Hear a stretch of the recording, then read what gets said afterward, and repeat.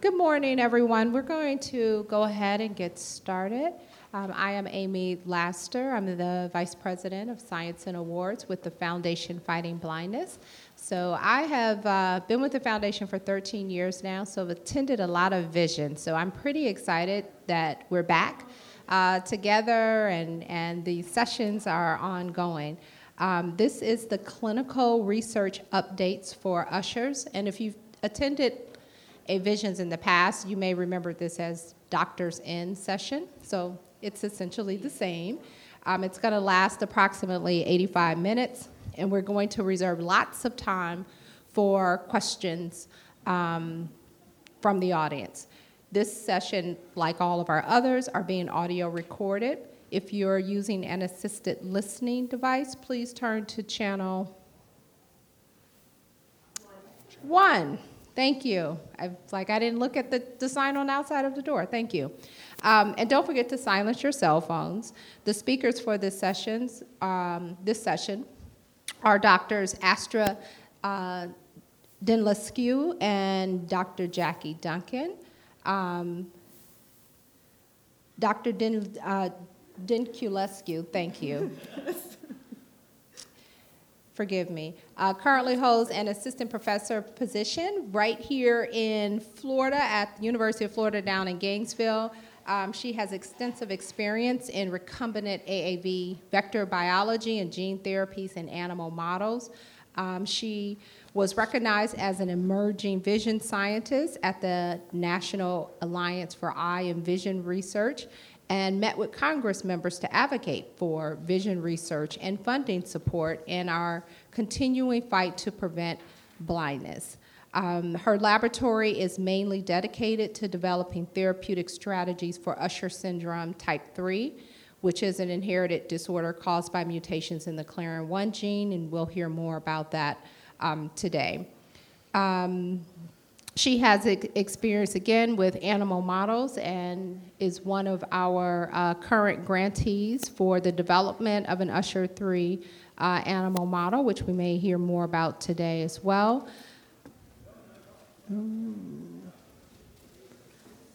And I'm going to go ahead and introduce Dr. Jackie Duncan as well.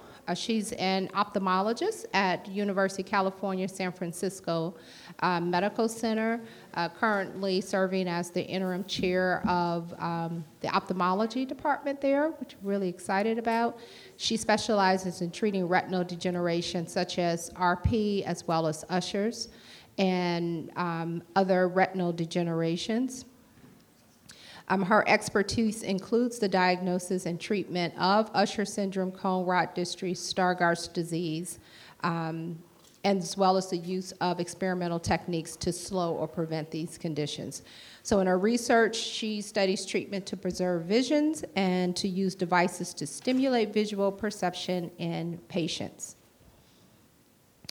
Dr. Duncan is the Foundation's chair of our Scientific Advisory Board, and it is always a pleasure to work with Dr. Duncan. So I want to turn the floor over now to our speakers. Great. Let me start. Thank you, Amy, and thank you all for being here. It's really, as Amy said, such a pleasure to be back in person with people at Visions 2022 this year. It's really lovely. I'm really pleased to work with Dr. Dinculescu. When I've done these sorts of sessions before, we spend a few minutes at the beginning giving sort of an overview of the disease in question. I bring the clinical perspective. Dr. Dinculescu brings the science perspective. We both kind of complement each other in that way. So I'll just start by saying Usher syndrome is a sort of collection of diseases that we use that word to describe a collection of diseases that all share in common hearing loss and vision loss, and caused by retinal degeneration. And so there are 3, and some actually more recently 4, different kinds of Usher syndrome. Type 1 is associated with early onset severe hearing loss from birth that may get worse over time, but usually is pretty severe at birth and relatively stationary. Later in early childhood, early sort of mid-childhood, early adolescence, patients with Usher syndrome type 1 develop trouble with night vision, followed by trouble with peripheral vision, and then progressive loss of central vision. Usher syndrome type 1 is also associated with balance difficulties. And there are 6 different genes associated with Usher syndrome type 1. Usher syndrome type 1B is the most common, associated with mutations in a gene called myosin 7A, but there are a number of other less common ones, which I can talk about today if people have specific questions about them. Usher syndrome type 2 is as common as Usher syndrome type 1, but is associated with hearing loss at birth that is milder. It varies from sort of moderate to mild. Most people with Usher syndrome type 2 develop speech, and with speech therapy can get along pretty well with hearing aids, and don't usually require cochlear implants. People with Usher syndrome type 1 usually do not develop speech unless they have very intensive speech therapy and often get cochlear implants to help with their hearing. Usher syndrome type 2, the hearing loss is less severe and often can be managed with hearing aids. It doesn't usually get worse over time, although it can get a little worse over time. They develop vision loss beginning in their sort of late teens to early 20s, starting with vision loss at night, and then again subsequently develop peripheral vision loss, and eventually over many years develop central vision loss as well. Usher syndrome type 3 has normal hearing and vision at birth, and over time, usually beginning in late childhood to adolescence, patients with Usher syndrome type 3 develop progressive hearing loss and vision loss. Their balance is variably affected. And those types of patients sometimes benefit from cochlear implants, often benefit from hearing aids. And Dr. Dinkulewski will tell you a little bit about therapies being developed for Usher syndrome type 3. That is associated with only one genetic cause, associated with mutations in a gene called Clarin1. And very recently, there's been described an Usher syndrome type 4, which has been characterized by normal hearing and vision at birth, and later onset, like in the 20s to 30s, progressive loss of hearing and vision. The eye findings, the pattern of vision loss is a little different than the other ones. It tends to be localized in a particular way. Like if we as ophthalmologists take a look at the eyes, there's a pattern where the changes in the eyes and the vision loss is sort of around the center. It's called sort of pericentral. And that's more recent. That's only been described as recently as 2018, associated with a gene called aryl sulfatase G. All the different forms of Usher syndrome are autosomal recessive, meaning that each of the parents carries one changed form of the gene, oftentimes not the same change, different changes in the 2 different parents, and they don't have any trouble at all. Their vision is fine, their hearing is fine, they don't have any problems. But each of them, because they carry one copy of a change in a gene, has a 25% chance of passing that changed gene onto each child they have.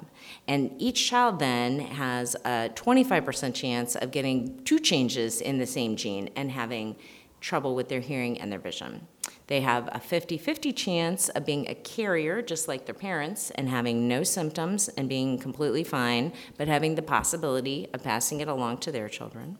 And they have a 1 in 4, 25% chance of getting neither copy of the changed gene, having 2 normal genes and being completely normal and not even being able to pass it along. The last thing I'll say, I didn't mention this, there's 3 different genes associated with Usher syndrome type 2. 6 with Usher syndrome type 1, 1 with type 3, and 1 with type 4. So there's 11 definite genetic causes, very complicated genetically, lots of different causes. Most common for type 1 is USH1B, which is myosin 7A. The most common for type 2 is Usher syndrome type 2A, which is caused by a gene called USH2A. That also can cause non-syndromic RP, which means vision loss with normal hearing throughout life. And that is the subject of a big natural history study funded by the Foundation Fighting Blindness consortium called the RUSH-2A study, and that's completing this year. So we should have data, 4-year follow-up data from the RUSH-2A study this year, which we hope will inform the design of clinical trials for Usher syndrome type 2A. There are some clinical trials that are currently enrolling patients with Usher syndrome type 2A, and we can talk more about that if you'd like me to. It's associated with a treatment. So real briefly, I don't want to monopolize this conversation, but Usher syndrome type 2A is caused by a mutation in a gene called USH2A, which is very large. Many of the Usher syndrome genes are very large genes. So they don't fit conveniently into the package called adeno-associated virus, which Dr. Dinkulescu can say a lot more about than me, so I'll hand it over to her when we start talking about viral vectors. But they're too big to fit into those kinds of delivery systems. So more creative ways of delivering that gene are being developed. One approach is using a technique you might have heard of called CRISPR, which was described in about 2015 or so, resulted in the Nobel Prize being awarded to 2 scientists, Jennifer Doudna and Emmanuel Charpentier, in 2020. That's a way to identify a specific genetic change or sequence, do some modification of the sequence such that the change is repaired, and then can put it all back together again such that a more normal copy of the gene is present in the cells. So that is one approach, which is not yet in clinical trials, but maybe someday. Another approach, which is in clinical trials, is using an approach called antisense oligonucleotides. So ASOs or AONs, both are used to abbreviate that term. And that's a way, again, recognizing a very specific change in a gene. So they look for the most common genetic cause associated with these diseases. So this is a little piece of RNA or DNA that finds a specific genetic change, looking for a change in a gene that is common cause of Usher syndrome type 2A in this case. They finds the gene, the genetic change, and skips over the spelling mistake in the gene so that a normal protein will be produced.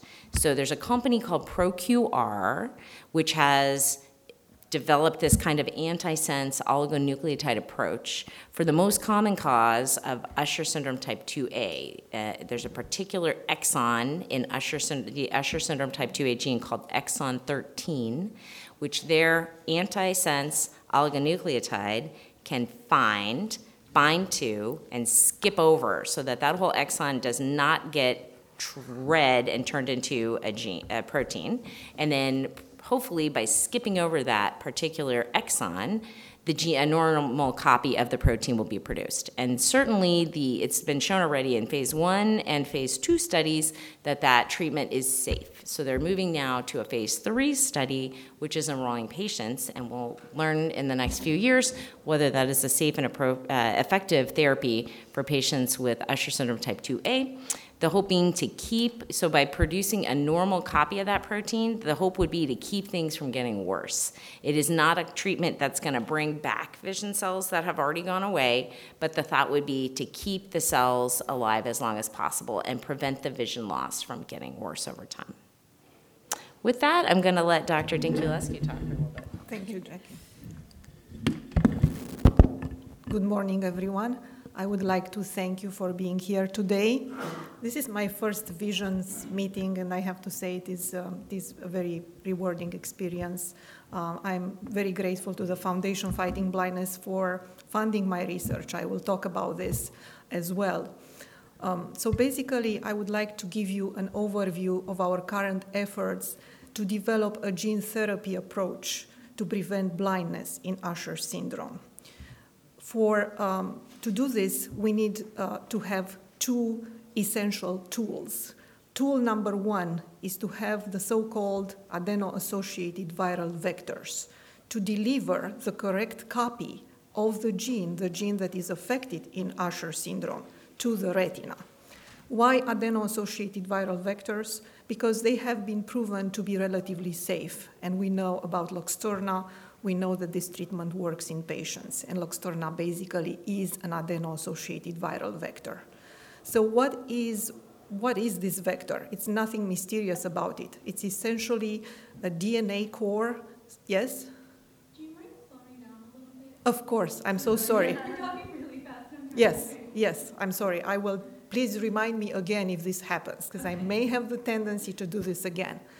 So adeno-associated viral vectors, they contain the missing gene, so the missing DNA, the gene that is affected in Usher syndrome, for example, can be packaged inside the core of these viral vectors. So we have a DNA which is surrounded by a protein coat. So the protein coat is like a sensor. Once we deliver it inside the retina, it can specifically bind to the cells that are our intended target.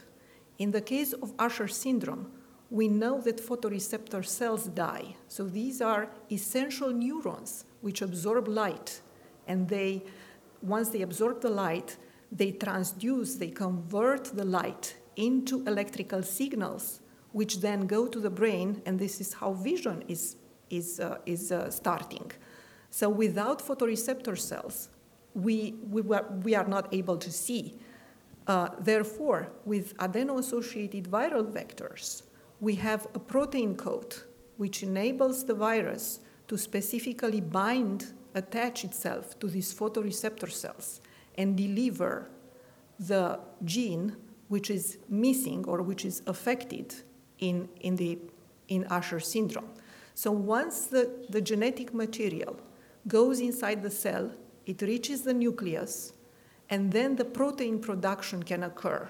So the protein which is missing in Usher patients now is being produced after gene therapy. So these are essentially harmless taxi delivery tools. They deliver the cargo, which in this particular case is the genetic material, to the correct cell type. Now, the second, so I mentioned one key ingredient is to have the correct gene therapy tools. The second ingredient, and some people do not understand this, why is it so important to have this? The second major ingredient is to have a model, a disease model, which mimics the vision loss that the patients experience. Why is this important? It's important because we need to have a tool to measure the efficacy of our gene therapy vectors. We want to know what happens after we deliver these vectors to the retina. Does the vision go up? Does the vision go down? Are photoreceptors preserved? Are we making the vision worse? We cannot answer these questions in cell culture systems, so we need animal models. For a very long time, researchers, in order to understand the function of a specific gene in the eye, they create mouse models. In other words, they disable the specific gene in mice, and then they look for effects. How does the mouse lose the vision? And they have done the same thing with Usher syndrome genes. So we know that Usher syndrome is caused by mutations in at least 10 distinct genes. So we have mouse models that were generated for each specific gene. However, it was very disappointing when we realized that all of the mouse models develop hearing loss.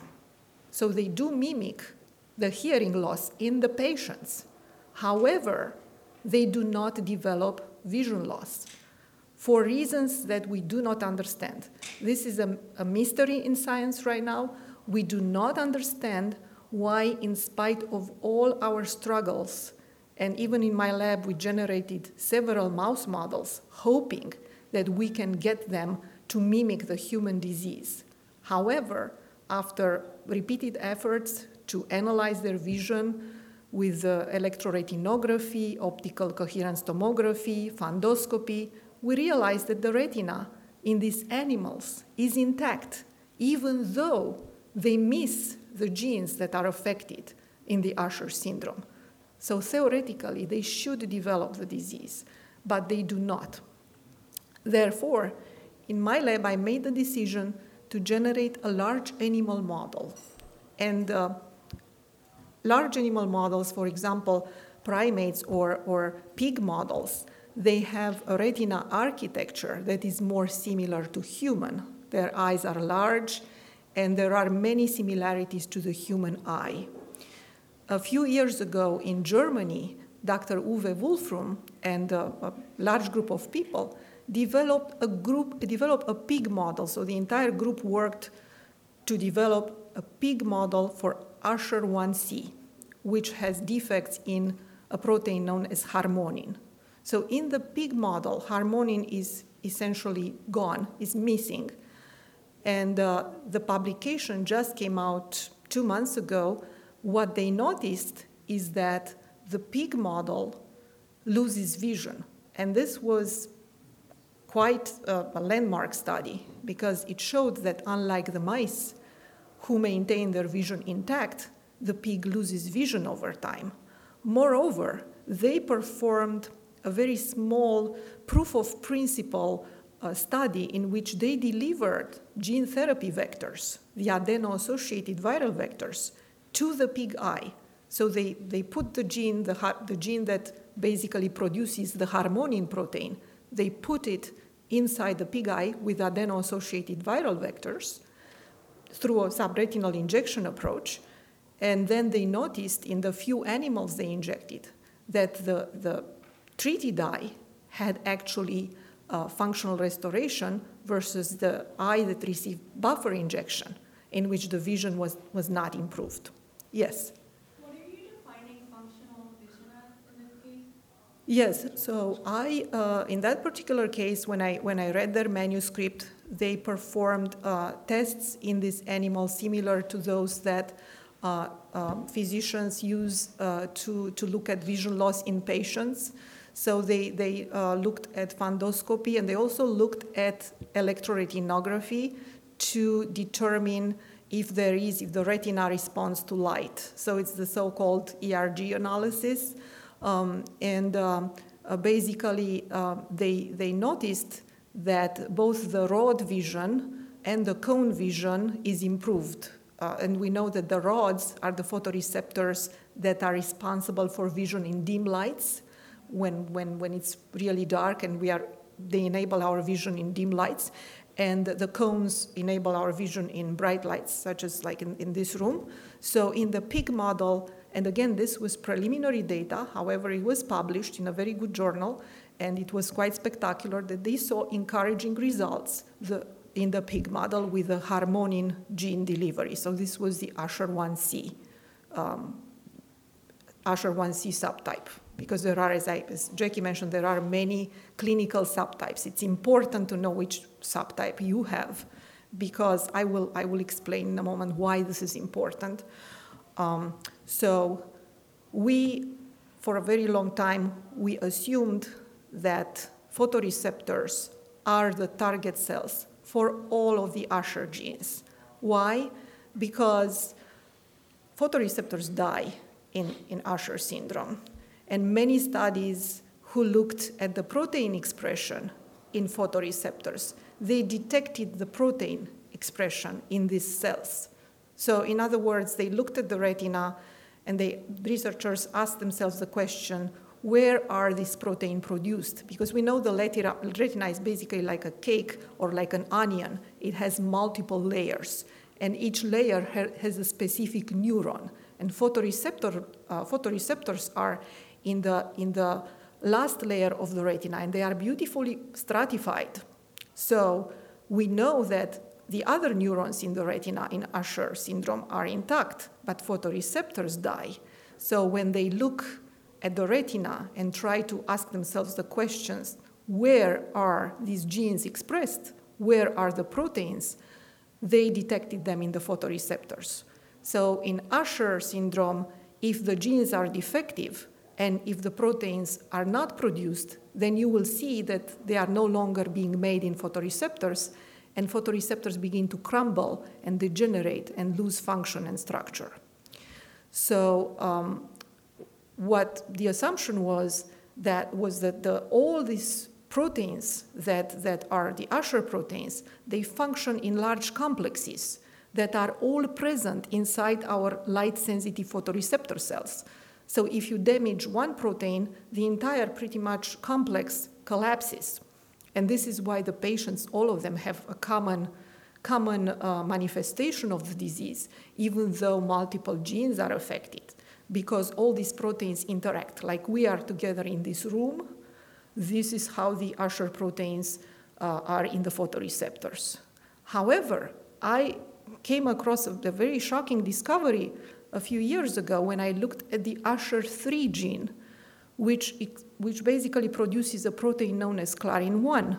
And to our surprise, we look in multiple species. We looked in human retina, in mouse retina, in the pig retina, in non-human primate, and we did not see any evidence that this protein is produced by photoreceptor cells. In other words, Clarin-1, which is the protein associated with the Ush3 gene, is in a different room. It's not here. So when we realized this, we were very surprised, because this is an anomaly in a way. We expect all these genes to be clustered in photoreceptor cells. Our study was published 2 years ago in the Journal of Pathology. The study shows that Clarin-1 and other genes, not just Clarin-1, are actually produced by a cell type which is known as the Muller glia. This is not a neuron. It's actually a specific cell type that functions as a glue, if you wish. It connects all the photoreceptor cells and other neurons in the retina, and it helps them survive. It helps them communicate better with one another. So in our studies and studies from other researchers, we begin to realize, based on these studies, that Muller glia plays an important role in specific subtypes of Usher syndrome. So this is why it's important to know what kind of mutation you have in which gene, because when we study the disease, it may be important to target Muller glia with adeno-associated viral vectors and not the photoreceptor cells. So if we want to provide gene therapy in patients with Usher3, for example, in the future, if Clarin-1 is indeed produced by Muller glia and not photoreceptors, we have to deliver it to the correct cell type. So we have to engineer our virus, adeno-associated viral vector, in such a way, so in this case, it binds to the Muller glia and not photoreceptors. Yes? Do you mind spelling that? Yes, it's M-U-L-L-E-R. M-U-L-L-E-R, Muller. Thank you.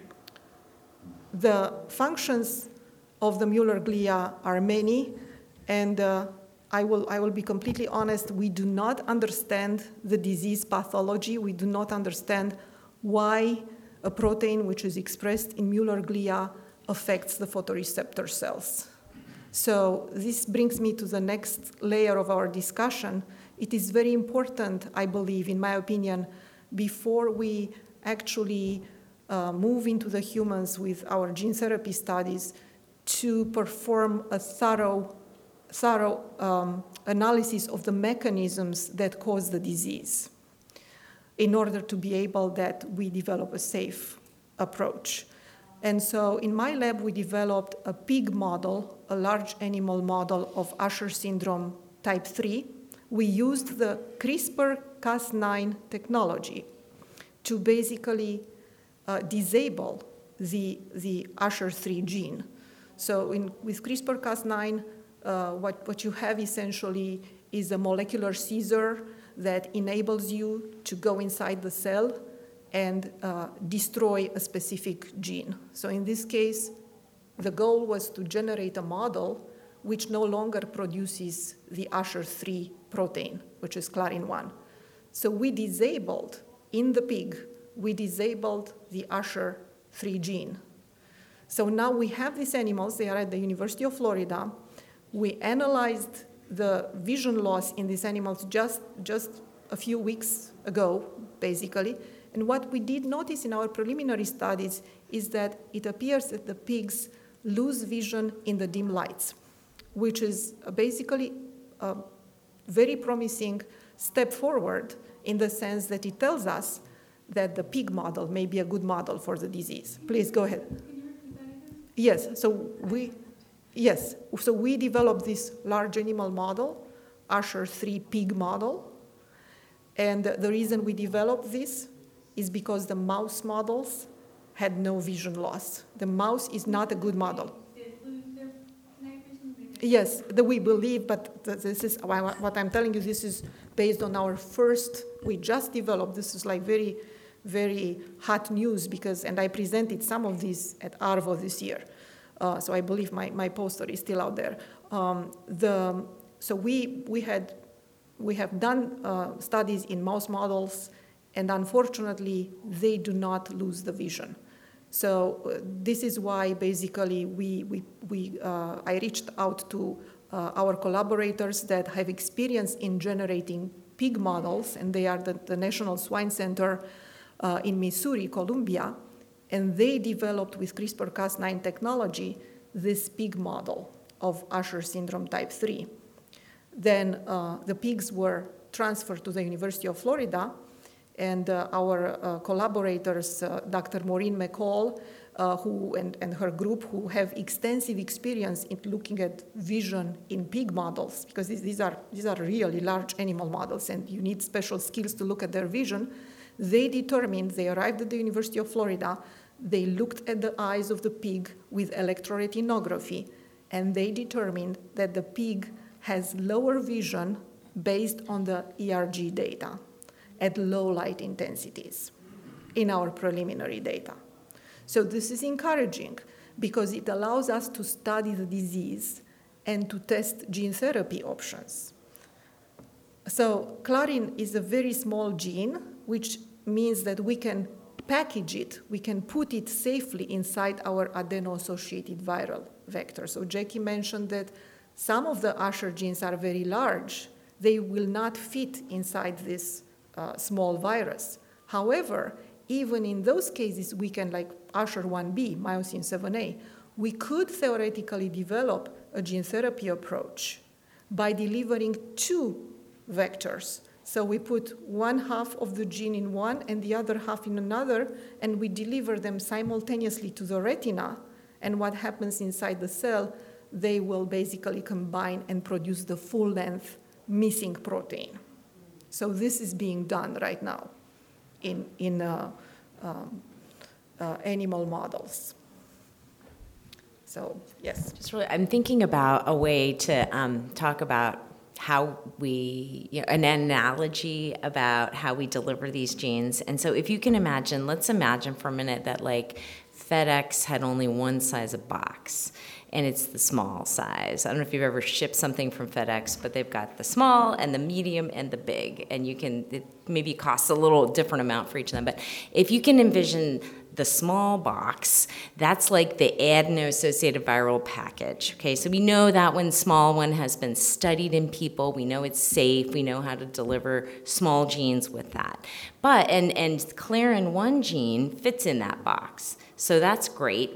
For Usher syndrome type 3, we have a box that can deliver with the right address on it, this gene. But we've thought that the address should have been the photoreceptor cells, right? Because those are the affected cells. Well, it turns out that Dr. Dinkulescu and other people have figured out it's not actually the photoreceptors that need to get that box, but their next door neighbor. We need to switch the address up just a little bit so we can send it to their neighbor, which will get the package that fixes the gene, and then they can do whatever they do, bake the cookies or deliver the lasagna to the next door neighbor to keep the vision cells alive. Many other causes of Usher syndrome are caused by genes that don't fit into the small box. So we can either deliver two different, like half of the gene in one small box and the other half of the gene in another small box to the same house. And when it gets to the house, we open up the boxes and put the contents together and make a nice protein. So that's one approach, dual vector, means that half of the gene is in two different boxes. You get both the boxes to the same cell, vision cell, photoreceptors, and then they can make the normal protein. Or you could get a bigger box. And so there's other kinds of DNA delivery devices like lentivirus or like other kinds of approaches that are able to carry more stuff than the little box that can fit into the AAV virus. Or you could do something totally different, like use the little box to deliver something another way to fix the gene, which is maybe with CRISPR-Cas9 that Dr. Dinkulewski was saying. They use that kind of an approach to create a pig model. So people are working on that approach as well. So those are some of the delivery challenges that we face in getting a normal, healthy copy of the genes that cause Usher syndrome to the cells that might help the vision cells survive, whether that be the cells themselves, as in the case of most of the causes of Usher syndrome, most of the genetic causes of Usher syndrome, or in Clearance type 1, the next door neighbors, the supporting cells, which are called Mueller cells, that are the glia that help keep the vision cells alive and working properly. And we change the barcode on the package with the address to determine which kind of cell gets the treatment. So these are some of the challenges that have been the problem that have made it so hard to treat these diseases for a long, long period of time. The last thing, the antisense oligonucleotide is a little different in that it is not in a package exactly the same as we've been talking about. It's not a viral vector. It's actually just a little piece of naked DNA that comes. And so it would probably, instead of the viral vectors, which you deliver DNA to a cell with a viral vector, and it gets incorporated into the cell on kind of a permanent basis. And then that cell can keep producing the protein, maybe, hopefully, for as long as the cell is alive. The antisense oligonucleotides is not in a viral vector that is incorporated into the DNA of the cell. It's just a little piece of DNA that the cell uses to make protein, but eventually it gets broken down and goes away. So those antisense oligonucleotide treatments have to be done on a regular basis. And this trial that is enrolling patients right now, phase 3 trial, involves in treatment with this little chunk of DNA or RNA in that case on a regular basis. So it has to be reintroduced every so often. So it's every 6 months or so, I think, is the approach for that trial.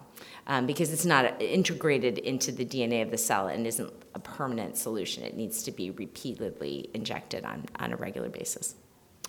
Okay, questions? Go ahead. Let me get microphones to the people in the audience for questions. Why don't you start? I have a lot of questions, but I might just Why don't you start with talk one, and with then we'll you switch after, around. Afterward. But Okay. one thing I was wondering is for the gene therapy specifically, you're saying that they're integrated into the cells. So let's say for type 3A, it's the Mueller glial cells, but then the other types in the photoreceptor cells. Yes. And is this happening before the damage? Because if in RP the photoreceptors are dying and they're gone, and we're introducing the genes and the cells aren't there anymore, how is that function? Like, what's the point? Yeah, no, you've really hit on a very important point. So, And it's like a two-part question, but then let's start with that one, if you Okay. don't mind. If we can do one at a time, it'll help me process a little bit forward. So this is a challenge in retinal degenerations therapies. We want to deliver the protein to the cells, but the cells, as you said, are missing the protein. So either they're gone, they've already disappeared, or they're just not functioning well. Sometimes what happens in these cells, these diseases, is there are some that are gone, and the ones that have gone away, we can't treat. This is why gene therapy really is important to get people at an early stage of disease when they still have as many cells remaining as possible to benefit from the treatment. The thought being that the ones that haven't gone all the way away yet are either not working properly or may in the future not be working properly. So the goal is to get the right treatment of the proper DNA to the cells that still remain in hopes of helping the ones that still remain to see better and to survive longer. It isn't a good idea or helpful, as you just said, for people with advanced stages of vision loss who don't have any cells remaining. Those are not good candidates for these kinds of treatments because it's a little too late. So the hope is to identify people early while they still have lots of cells remaining so that we can introduce the normal healthy copy of the gene, help the remaining cells to see better and to live longer. That actually is a good transition into my second part of the question, is because not every single mutation for Usher syndrome causes a protein to not be produced. Some of them still do create protein, but they're just not functional in my understanding. And so if you are doing the gene therapy and you have a lot of these photoreceptor cells and maybe they're just not working as well as they should because these proteins aren't working as well as they should, with the gene therapy in the cell, are they not competing for protein expression? Like, how do you overcome? So, like, if the protein's not being expressed at all, I can see gene therapy working very well. But if the protein is being expressed and you're resulting in a not functional protein, how do you tell the cell to not make the non-functional one and to make the functional one? Yeah. In those cases. You want to take that one? Yes, so I think this is this is an extraordinary question, and I think this is the reason we need animal models. And to answer your question, on a shallow level, I can answer it like this. On a shallow level, I can tell you Usher syndrome is a recessive disorder, meaning that it is caused by the lack of protein, not necessarily that the protein is absent, but the protein is unfunctional. Correct. However, these genes are expressed in very, very low amounts. So we believe that unlike other diseases, for example, the dominant disorders caused by the P23H mutation in rhodopsin is very abundant in photoreceptor cells. So we believe that if we utilize this gene replacement or gene augmentation, it's called gene replacement. It's confusing. We are not replacing the gene. Yes, but the AAV technology I described, you will see it in the literature. It's either gene replacement or gene augmentation. It's the same thing. What it means is that we put the virus into the cells and we produce the protein. It should not interfere with your existing protein, which is altered. For example, many patients with CLARIN1 mutations, many patients fall into the category known as the N48K patients, in which we have this specific mutation, asparagine N48 to lysine mutation. And we know in that case the protein is being produced. However, presumably the protein is unfunctional because it does not go to the correct cellular localization. If we put the correct gene, which makes the normal protein, theoretically, we should be able to prevent vision loss. It should not, the existing protein, which is the bad protein, should not interfere with the function of the good protein. I guess, yeah, because I didn't know if the body would respond in a way that, because the bad protein is still being made and it's still triggering the immune response, even if you have the good protein also now being made, because the bad one is still being made and triggers the immune response. Mm-hmm. Yes, you have to right. Make it so that the non-good one is not being expressed. Right. Overcome that. Right, and I believe that so the bad protein will remain inside the cell, and it will be degraded in most cases. So it's an equivalent, a synonym to not having the protein expressed at all, like a knockout animal, the so-called knockout animals, in which we take the entire gene out. It's a quick way to detect the function of a specific gene. This is why researchers create a lot of knockouts. However, in the case of Usher syndrome, we have this very, very strange situation which we cannot explain, in which the mouse models retain vision, even though we take the gene out, or sometimes we create point mutations in the mice to mimic those in patients. Even in those cases, the mice are still, the retina is completely intact. So the function and the structure of the retina in the mice continues to be intact. The bad protein, we never, this is another issue with these Usher proteins. The majority of them, including CLARIN1, are expressed at such low levels that we cannot even see them inside the retina. We can see the precursor, which is the messenger RNA. We can detect that. And we have new technologies. We have the single cell technology, single-cell RNA-seq, this is how you will find it in the literature, that will allow us to detect precisely the origin of these proteins inside the retina. This is how we came to the conclusion that clarine actually is produced by Muller glia. We never saw clarine protein. We could never detect it in spite of thousands of attempts by us and other researchers. We literally tried different technologies. However, with this new technology, the single-cell RNA-seq, we could definitely say that it is in Muller glia. We did not detect it in photoreceptors at all. Does this mean 100% that it is not in photoreceptor cells? The answer is no. We need an animal model. We need an animal model that has vision loss.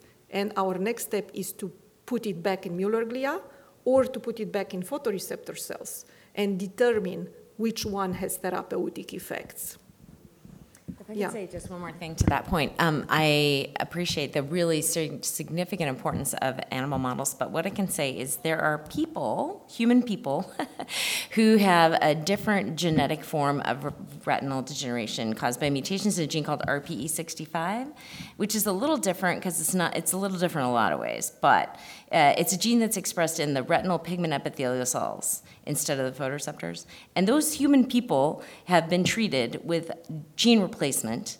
And some of them have, like you said, not a null mutation, but a missense mutation. And they are benefiting from the treatment. And so, I appreciate your concern that it might not work, but at least in that case, it has been shown to work. And so certainly it works in mice. What was exciting about that, let me just use as an example, a different gene, which is also small and fits into AAV, and is a little different because it's in RPE cells, so there's a lot of differences. But in mice, when we reintroduced the RPE60, a healthy copy of that gene, the mice saw better. In a dog model, which is a larger animal model, that happened naturally, just happened, where dogs happen to also have that same form of vision loss that was a little bit like what people had. Reintroduced the protein, even if it was a missense, it wasn't like not making it all, it was making sort of an abnormal copy, helped them see better. Human people got the treatment and they see better. So the hope is, the belief is, the feeling is that even though it may not be a null mutation, it may be that there's an abnormal copy of the protein, if you can get a normal copy of the gene in there, the thought is that it might keep the cells alive longer and help them to work better. You're welcome. Yes, hi, Dr. Duncan. I have a follow-up in regards to what you were talking about for the antisense oligonucleotide treatments. You mentioned that it's a repeated treatment, not like Luxturna, which is a one-time treatment. Correct. Could you speak a little bit more to how that is done? Is it like an outpatient, and then like how frequent? I will be happy to talk to you about that. I was just looking on my phone to see what the frequency is. And so if I say this wrong, please forgive me, but I think it's every 6 months. Somebody can correct me. Is that right, Dustin? Thank you, Dustin. My patient, my friend Dustin Buck is sitting in the front row. So we've had this conversation when I was a little bit more prepared with a piece of something in front of me that I could quote more correctly. But okay, so it gets injected into the eye. So as an eye doctor and a retinal specialist, I see patients every week in clinic. Many of them have more common forms of vision loss caused by abnormal blood vessels growing under the retina or on the retina, and that can be from either age-related macular degeneration, diabetic retinopathy, vein occlusions, things like that. But there's treatments for that kind of problem that are injected into the eye in the clinic all the time. And that treatment is a protein. It's an antibody against another protein called vascular endothelial growth factor. It causes blood vessels to shrink down. That isn't that important, but what you should know is that protein lasts in the eye for about 1 to 2 months, and so that protein has to be given again and again and again because the effects wear off. So I see patients every week that I have to give this treatment to. And in the clinic, I clean the eye up really carefully with some antiseptic kind of stuff called betadine, which is a little irritating to the eye. That's like probably the worst part of it, is using the betadine to make sure we prevent infection. And then I take a teeny little, smaller than a hair needle, and I put the medicine right into the eye. And so it goes into a place called the vitreous, which is the jelly that fills up the eyeball. And it floats around in there, and in that case, it causes the blood vessels to shrink down, stop leaking, and not bleed. So this is a similar delivery approach. It would be administered in the clinic. I would be using a little skinny, tiny, small needle after making the eye nice and numb and very, very clean to put the medicine into the eyeball. There's a little part of the eye where we can very safely introduce medicine on a regular basis. So that's how that treatment would be delivered every 6 months. Thank you, Dustin. They don't, the reason I'm being a little cagey about that is initially in the phase 1 study, they just did it one time to see how it was. And they think it lasts a long time. They think it lasts maybe even longer than that, but they think 6 months is probably a reasonable amount of time because it does break down. It doesn't integrate into the cells and get expressed on a long-term basis. So eventually it has to be given again. And for this trial, they're doing it every 6 months. Does that answer your question? It happens in the clinic, doesn't have to go to the operating room. We're very comfortable with that kind of treatment approach. We do it all the time. It's like we do it many, many times every time we see patients. You're welcome. Hi, thank you both for being here and talking with us. If we know how the Usher mutations affect like the photoreceptors, the Mueller cells, Clerin-1, do we know how the Usher mutations affect the things that cause hearing loss and balance issues and any other presentations that Ushers might have? Do you want to answer that one? You want me to answer? Okay. I think if I'm understanding the question correctly, is these genes, all 10 of them, all cause vision loss and hearing loss, and some of them also cause balance problems. So do we know how they affect other parts of the body, like parts of the ear or parts of the cochlea, things like that? So you can answer this if you like, or I'm happy to too. So there's a part, many of these. So Clerin-1 being in the Mueller cells is probably a little different, but the rest of them, most of the rest of them, are expressed at a specific part of the cell called the connecting cilium, and every cell in the body has a cilium, actually. The ones in the inner ear are really important for hearing and balance, and the part of the photoreceptors called the connecting cilium is a really important part of the cell that is helps. It's like a highway. It gets the proteins from the nucleus where they're produced down to the part of the vision cell, the outer segments where vision occurs. And so it's kind of like a highway. It's kind of like a thoroughfare. The connecting cilium traffics protein from the place where it's made to the place where it behaves. So that is also an important part of other cells in the body, including the cochlea, which is the part of the ear that does hearing. And so the thought is that some of these genes are expressed in the connecting cilium, just a second please, of different cells. We'll get the microphone to you too. Different cells in different ways. And what's really fascinating about your question is that the same gene sometimes does or does not cause other symptoms. So there's the USHR2A gene causes retinal degeneration, but doesn't cause hearing loss at all. Certain mutations in it do cause hearing loss. So some people with mutations in USHR2A can have Usher syndrome with hearing loss from birth. Other people have normal hearing their whole lives. And there's a person at this meeting named Rob Hucknagel, who you might have heard speak yesterday, who's a geneticist. And he has taken all the patients who are part of this natural history study called the RUSH2A study that we're doing and looked at their genes, and other people have reported similar things, but in this particular study, we're finding that certain kinds of mutations put you more or less at risk for having Usher syndrome versus just having RP. And it probably has to do with how severe the damage to the DNA is. For example, people who have a null mutation where no protein is expressed at all are more likely, not 100%, but more likely to have Usher syndrome. Whereas people who have a misspelling tend to be more likely to have retinitis pigmentosa with normal hearing at birth. So it's a very interesting question, and I don't think we understand it completely, but I think that's the kind of simplistic answer that I could give you. Do you want to address that too? I would like, since people have questions, I can talk about this a little more, but I would like for the people to ask their questions. While they're getting a microphone, go ahead and give a thought on that. Oh, all right. So we know, based on the animal models, again, since animal models display hearing loss, we know that the way these Usher proteins function in the ear is by generating a glue, a network to basically keep together these projections that Jackie was mentioning. So we have in our hair cells in the cochlea, we have stereocilia that are like antenna that allows us to hear very well. And if the Usher proteins are missing or if they are defective, this glue-like structure that allows this stereocilia to remain together and function as a bundle is affected.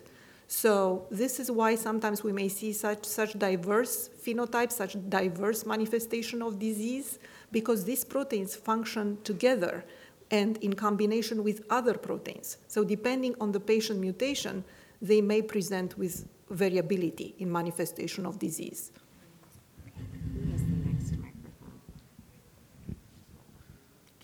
So if I'm the person who has been deaf since birth, I've had balance issues. I then had night blindness as I got into my teenage years, and now I'm 50. Are there treatments when you comment that you should be in a cell, you should have a cell transfer when you're very young, that is best, but I'm 50, and I've been deaf since birth, I have those issues. Tell me what there is now for me. Well, right now, we don't have effective treatments, right? We have no treatments that have been approved by the FDA for Usher syndrome. There are clinical trials underway that are investigating whether treatments are going to be safe and helpful. And if people still have vision, that means they have some vision cells. And so that means there are some cells to treat. So I think anybody who still has some measurable vision, and again, each trial has different rules, which are called the inclusion and exclusion criteria, that say whether a person can be part of the trial, depending on how much vision they have and what their eyes look like, that determines whether or not they can be part of the study. And then people enroll in the trial, and if the trial shows that a treatment is safe and helpful, then the FDA will likely give it approval. And then we can offer it to patients who still have vision. If people don't have any measurable vision, gene replacement is not likely to be helpful for them. However, there's other kinds of treatments that might be, including things that you might hear about at this meeting, like optogenetics or stem cells or prosthetics or other ways to restore vision. But today we're just thinking what we've been describing is gene augmentation, where if you can get a normal, healthy copy of a changed gene in that's causing a disease into a cell that hasn't gone away yet, you might be able to rescue that cell, help it to see better and live longer.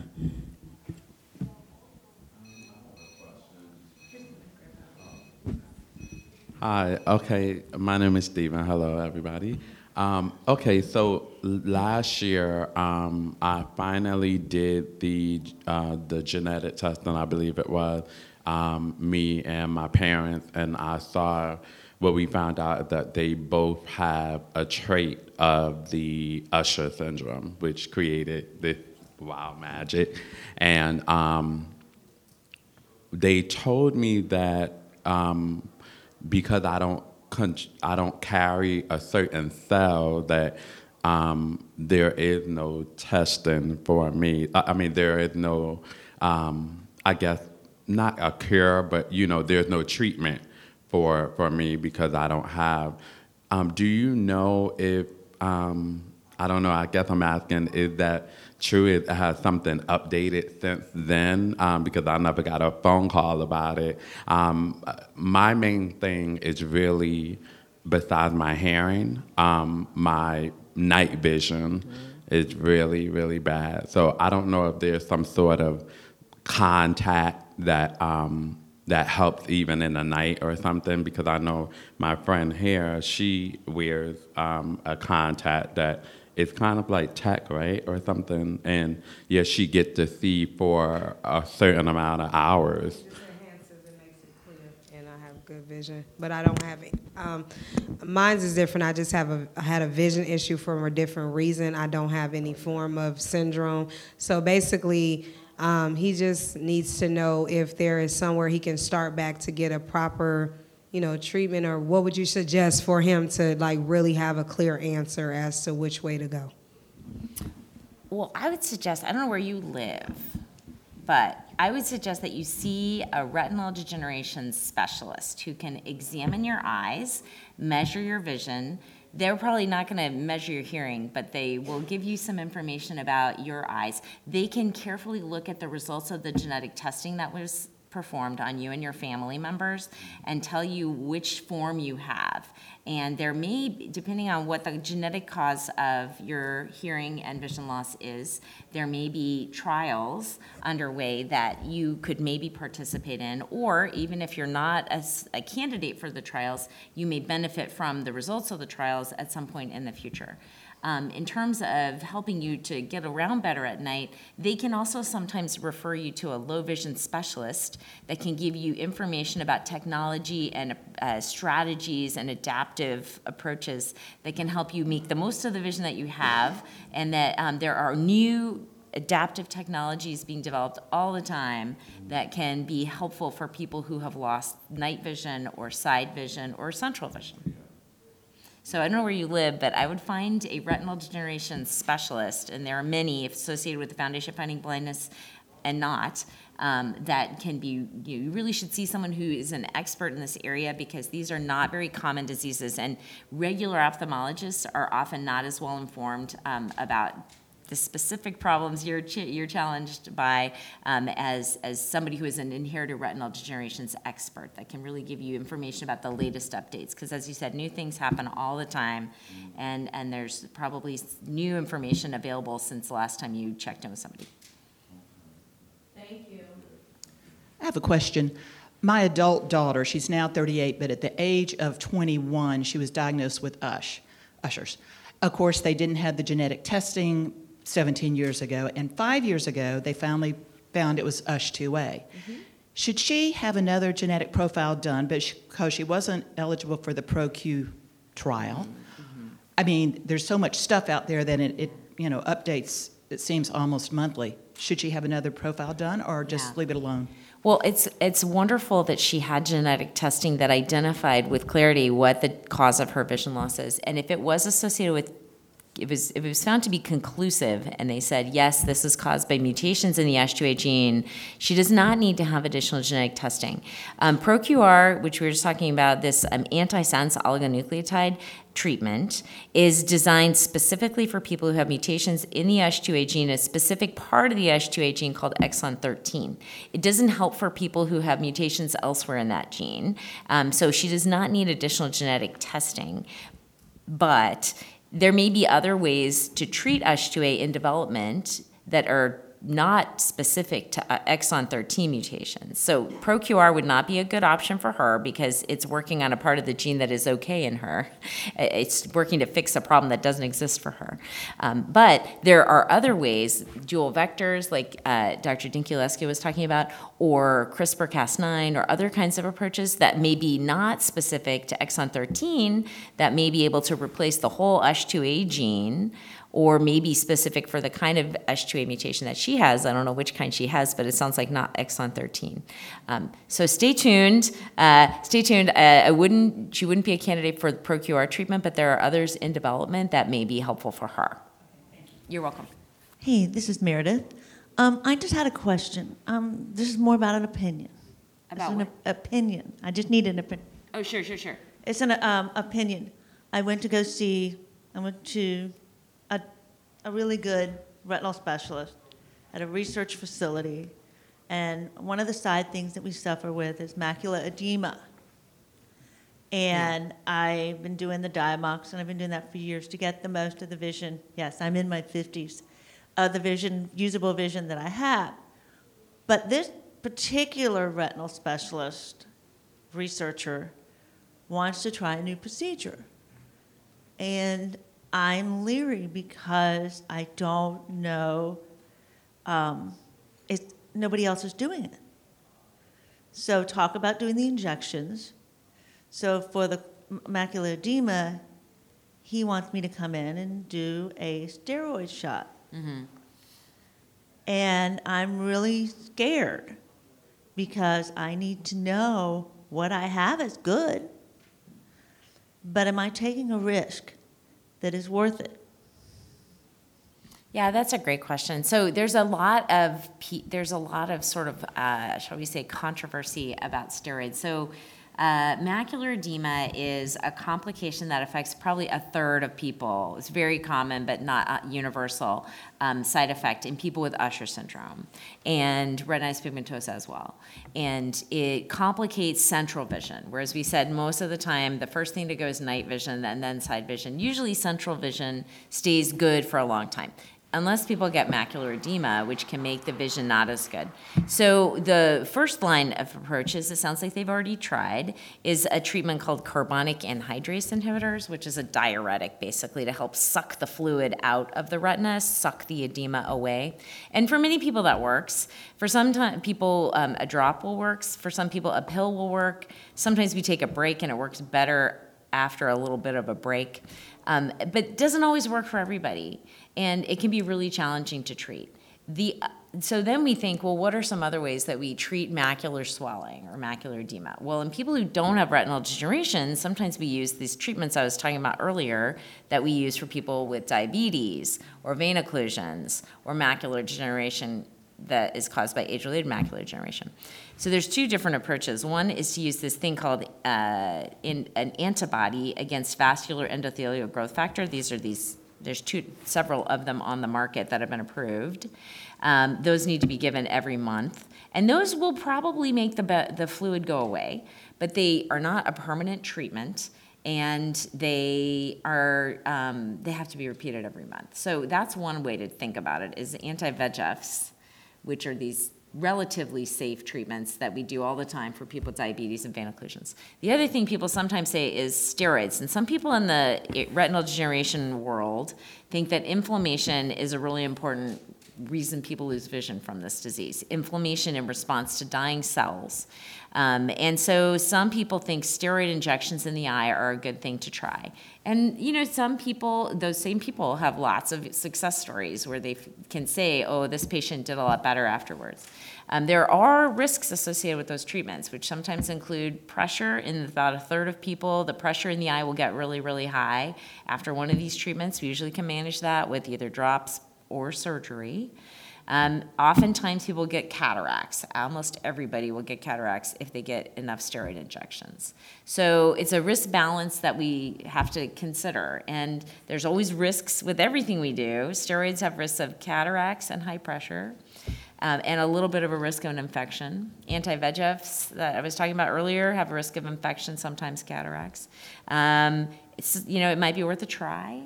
None of it is guaranteed to work. So we always, the benefit would be maybe it will help. The risk is maybe there will be some side effects that we have to manage. And so if we have tried everything else and nothing else is working, it might be worth a try. The other thing to know about macular edema is it kind of fluctuates, kind of comes and goes. And so sometimes you'll come in and you'll check it and it's really bad.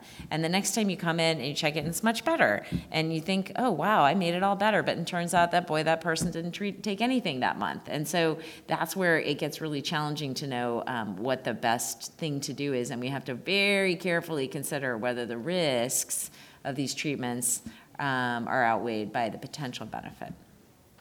Does that answer your question? Okay. I can't tell you what to do, but I can tell you those are the things we think about. This is Monica again. You said earlier that with the different types of Usher, the onset, like the age of onset is different, and I know that. So for the ear, the gene play a role in development early development, I'm assuming, but with the retina, I'm guessing is not a part of early. I guess I'm wondering why with the different Usher subtypes, the age of onset is different. Like what's the trigger point? Because I know you also said we don't fully understand the disease pathology yet, but what do we know about the disease pathology, and what do we know about what triggers this to happen if we're not born with the RP already?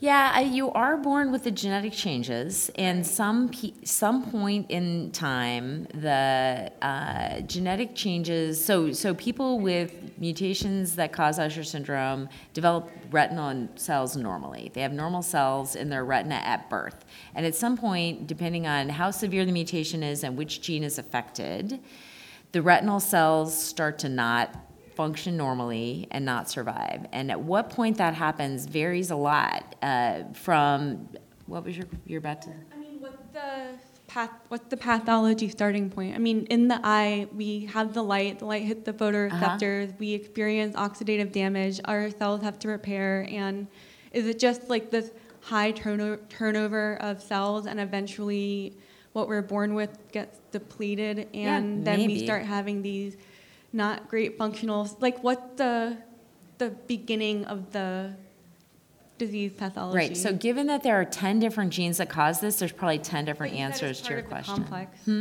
But you said it's part of the complex? But yes, okay. And so most of them are expressed at a part of the cell called the connecting cilium, which is important for trafficking of proteins. And so eventually the road starts to break down. The potholes accumulate and the road starts causing damage to the trucks that are carrying stuff up and down that highway. Is it because of the oxidative light damage? I don't know if it's oxidative or if it's something else. If it, maybe oxidative damage plays a role. I don't know for sure that is the mechanism in all 10 of them. It may be other sorts of damage that cause the cells not to properly traffic the protein from the nucleus where the cells are made, the protein is made, down to the fission area of the cell, the outer segments. I think eventually this is very simplistic, and I'm generalizing in a great way here, but most of the genes are expressed at this location, and eventually, over time, maybe all the other proteins that are part of that can compensate for a while, and eventually, this one important ingredient to the asphalt that makes the road smooth starts to degrade and starts to break down, and you get a little crack, and then it turns into, you have some freeze thaws of ice storms, and the pothole grows, and eventually the trucks start to have flat tires, and eventually the protein doesn't get to where it needs to go. It's different for each person, honestly. People don't understand exactly why it's different for each person. There may be other genes that are important. Certainly all the other things contributing to this complex probably can compensate for a certain amount of time, but eventually that part of the complex that is abnormal in people who have mutations in genes that cause Usher syndrome isn't holding up its end of the deal, and isn't pulling its share of the weight, and eventually the mechanism breaks down and vision gets worse. And then the vision cells die. Is that a very simplistic answer? I appreciate your answer. I think I was looking more for the science, Well, if you tell me what gene it is, I'll have a better idea. What? Which gene specifically of the 10? I don't care which gene specifically, but they're all a little different. So I know, but the actual mechanism, the pathology, we have light that hits the cell absorbs the oxygen creates free radicals, the free radicals disrupt the protein layer, what's happening in the eye. That's all true. I see. Go ahead. We can talk afterwards, but I just wanted to say this is a critical question that you are asking, and it's actually part of my grant to the National Eye Institute. It's very important to understand the sequence of events. Why is it that in certain patients it happens early? Why is it that in certain patients there is a delay in the photoreceptor damage? What is the sequence of pathological events? What dies first? Is it the photoreceptor outer segment? Is it some connection between Mueller glia and photoreceptor that's disrupted? We do not yet know that. We understand it better in the cochlea, but we do not understand it in the retina.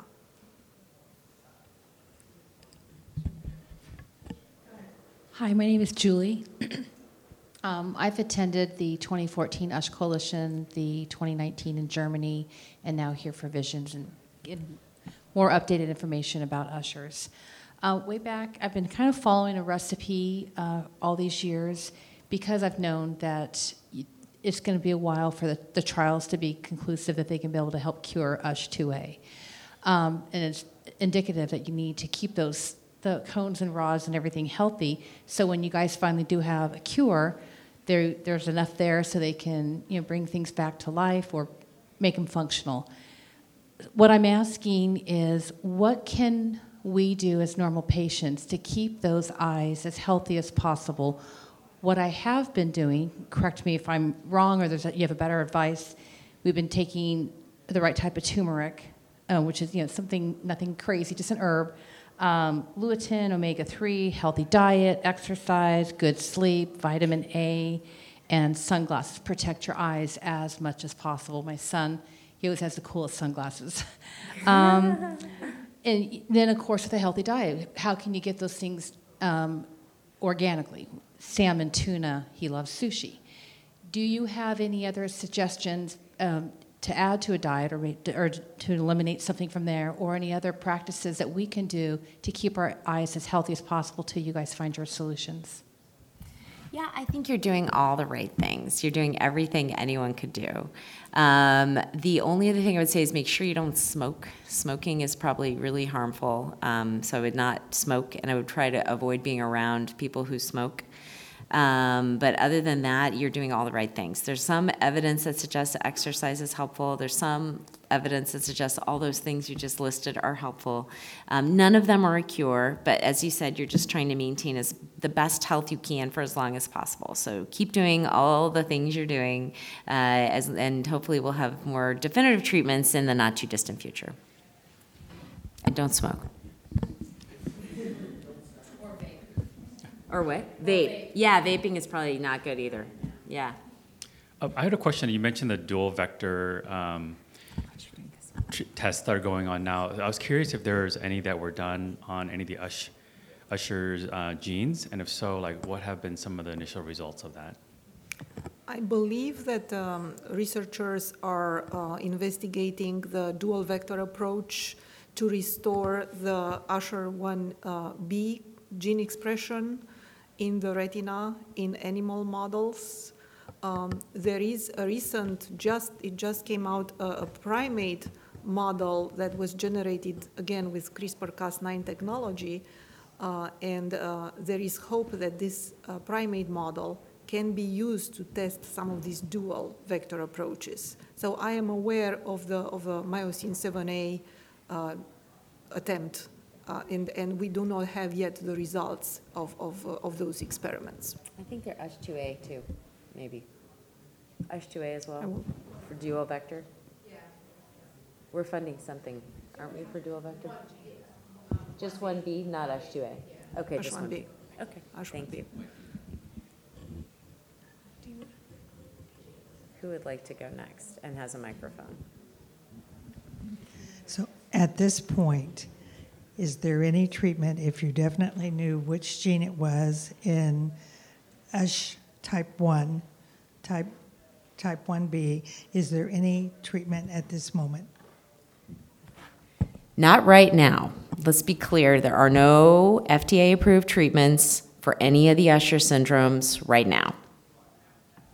There are clinical trials underway, and I hope that will be different soon, but important to get genetic testing and get clinical evaluation so you know kind of where you're at on the spectrum of disease severity and progression so that you can determine whether you would be a candidate for any of the treatment trials or the treatments once they are hopefully FDA approved.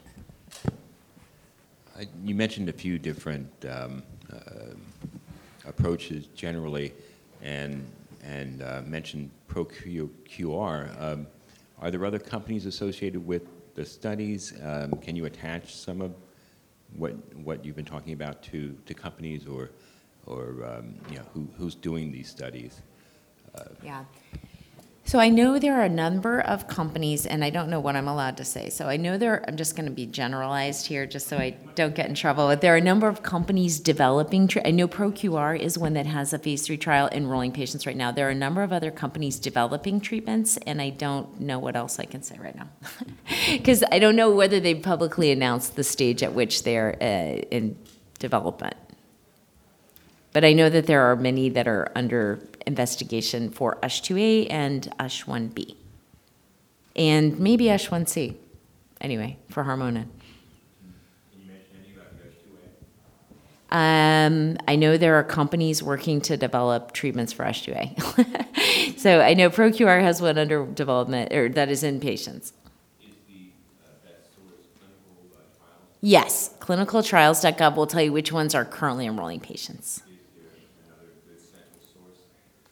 Not really.